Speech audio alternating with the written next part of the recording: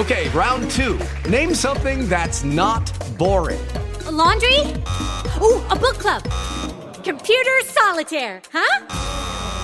Ah, oh, sorry, we were looking for Chumba Casino. That's right, ChumbaCasino.com has over 100 casino-style games. Join today and play for free for your chance to redeem some serious prizes. ChumbaCasino.com. No purchase necessary. Void where prohibited by law. 18 plus. Terms and conditions apply. See website for details.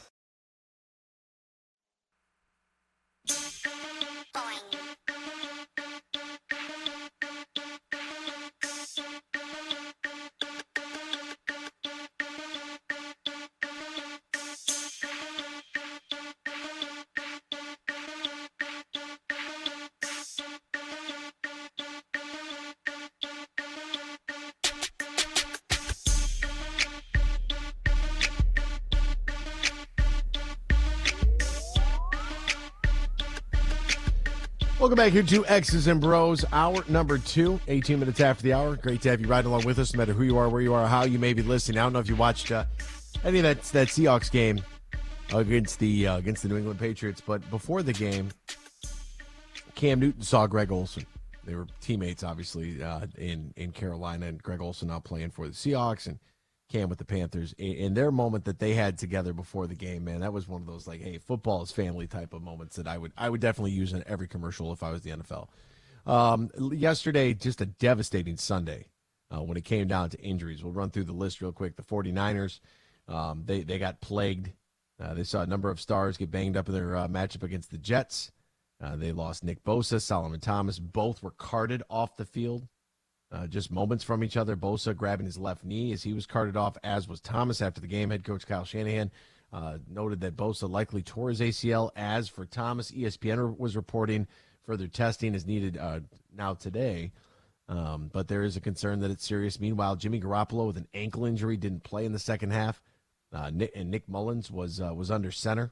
Running back Raheem Mostert with a knee injury also left the game. So the 49ers, I mean, they lost $100 million in salary and like every playmaker that they have.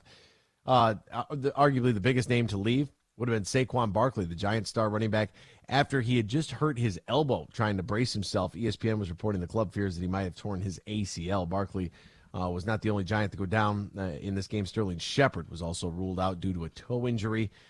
First-round rookie Justin Herbert started the game under center for the Chargers as veteran quarterback Tyrod Taylor, a.k.a. Tyrod, a.k.a. Ty God, questionable to face the Chiefs due to a chest injury he suffered before the game. I don't know what that is. The Panthers running back Christian McCaffrey, a.k.a. Run CMC, he was listed as questionable to return, and Carolina's lost to the Bucs due to a hamstring injury. A lot of hammies out there right now.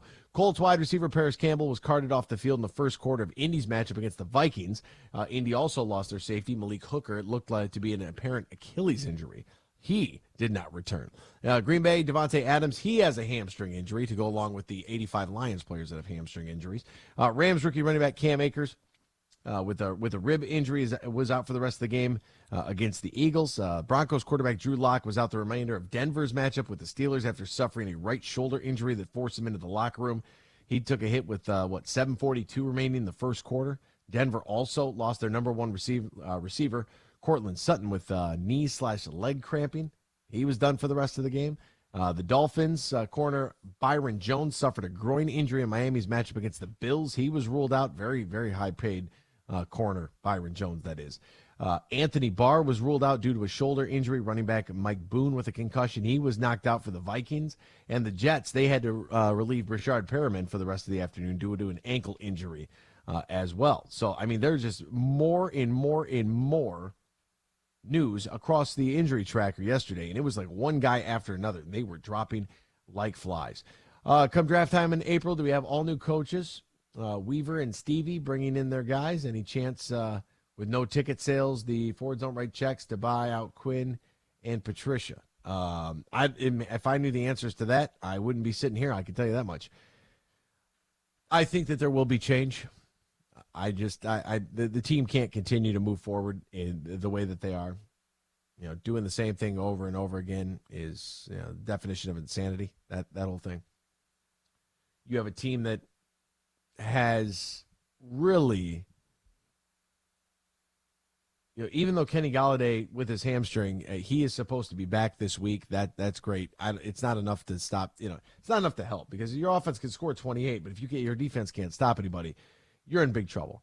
The Lions became the first team in NFL history to lose 4 consecutive games in which they held a double-digit lead at some point. According to Elias Sports, Detroit has lost 11 straight games. It's most since losing 19 in a row from 2007 to 2009, including the first ever 0-16 season in league history. 11 straight losses. I know that we kind of put the asterisk next to last season because of Stafford's injury, but a loss is a loss. And at the end of the day, this is the worst team in the NFL. I believe now it's been 329 days since their last win. Since their last win? We're not talking about the playoffs. Playoffs? Right? We can't even win a game. The defense was supposed to be like what was really going to change. Dude, you can't do it.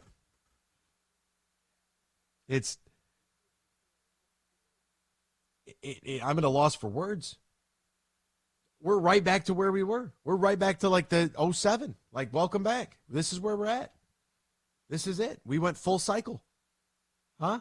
We start off in the dumpster, got ourselves a quarterback, got into the playoffs, right back in the dumpster. Got to get, you know what I'm saying? Like we're right back in it. I don't understand how this team can't defend anybody. I don't understand. I really don't.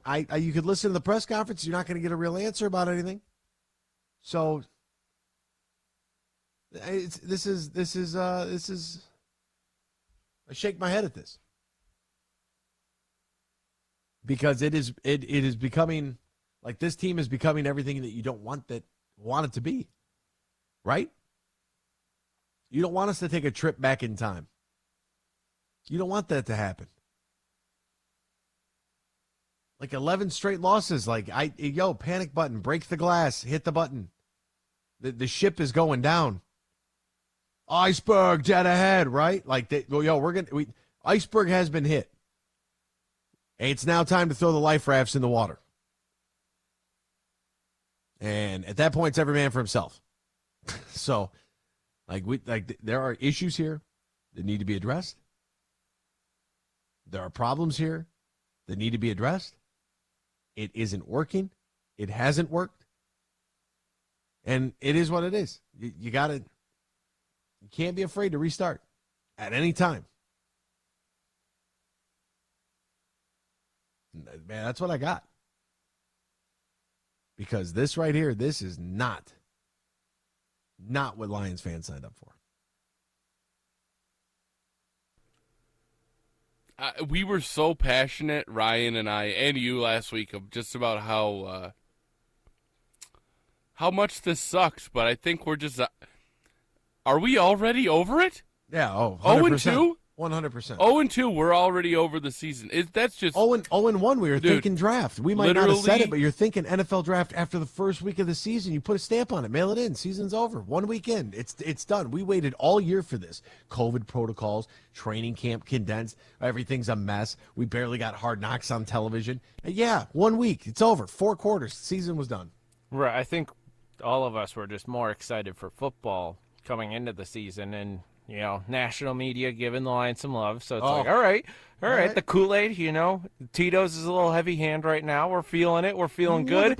And then I honestly forgot how awful of a coach Matt Patricia was. What about the Friday leading into week 1? We were on that wagon. We were drinking that Kool-Aid, just shots, bonging the Kool-Aid, beer towers of the Kool-Aid, shotgun the Kool-Aid. How we luged the Kool-Aid. We did ski shots. We luged beer towers. I'm running out of ways. We were riding the bus hard. I jumped into a Kool-Aid. I'm running out of ways to consume it. We keg standed. Oh, yeah. We keg stood the Kool-Aid. And that Friday, man, I was so excited going into week 1. I was like, man, these guys are on board. Even they're picking the Lions. That doesn't make me feel like such an idiot. You know what I mean? So we're all in this together. Go ahead, get on the life raft, boys. It wasn't even the good wooden life rafts that they used to have on the side of ships. It was the inflatable one. Ours had a hole in it. That's what that was.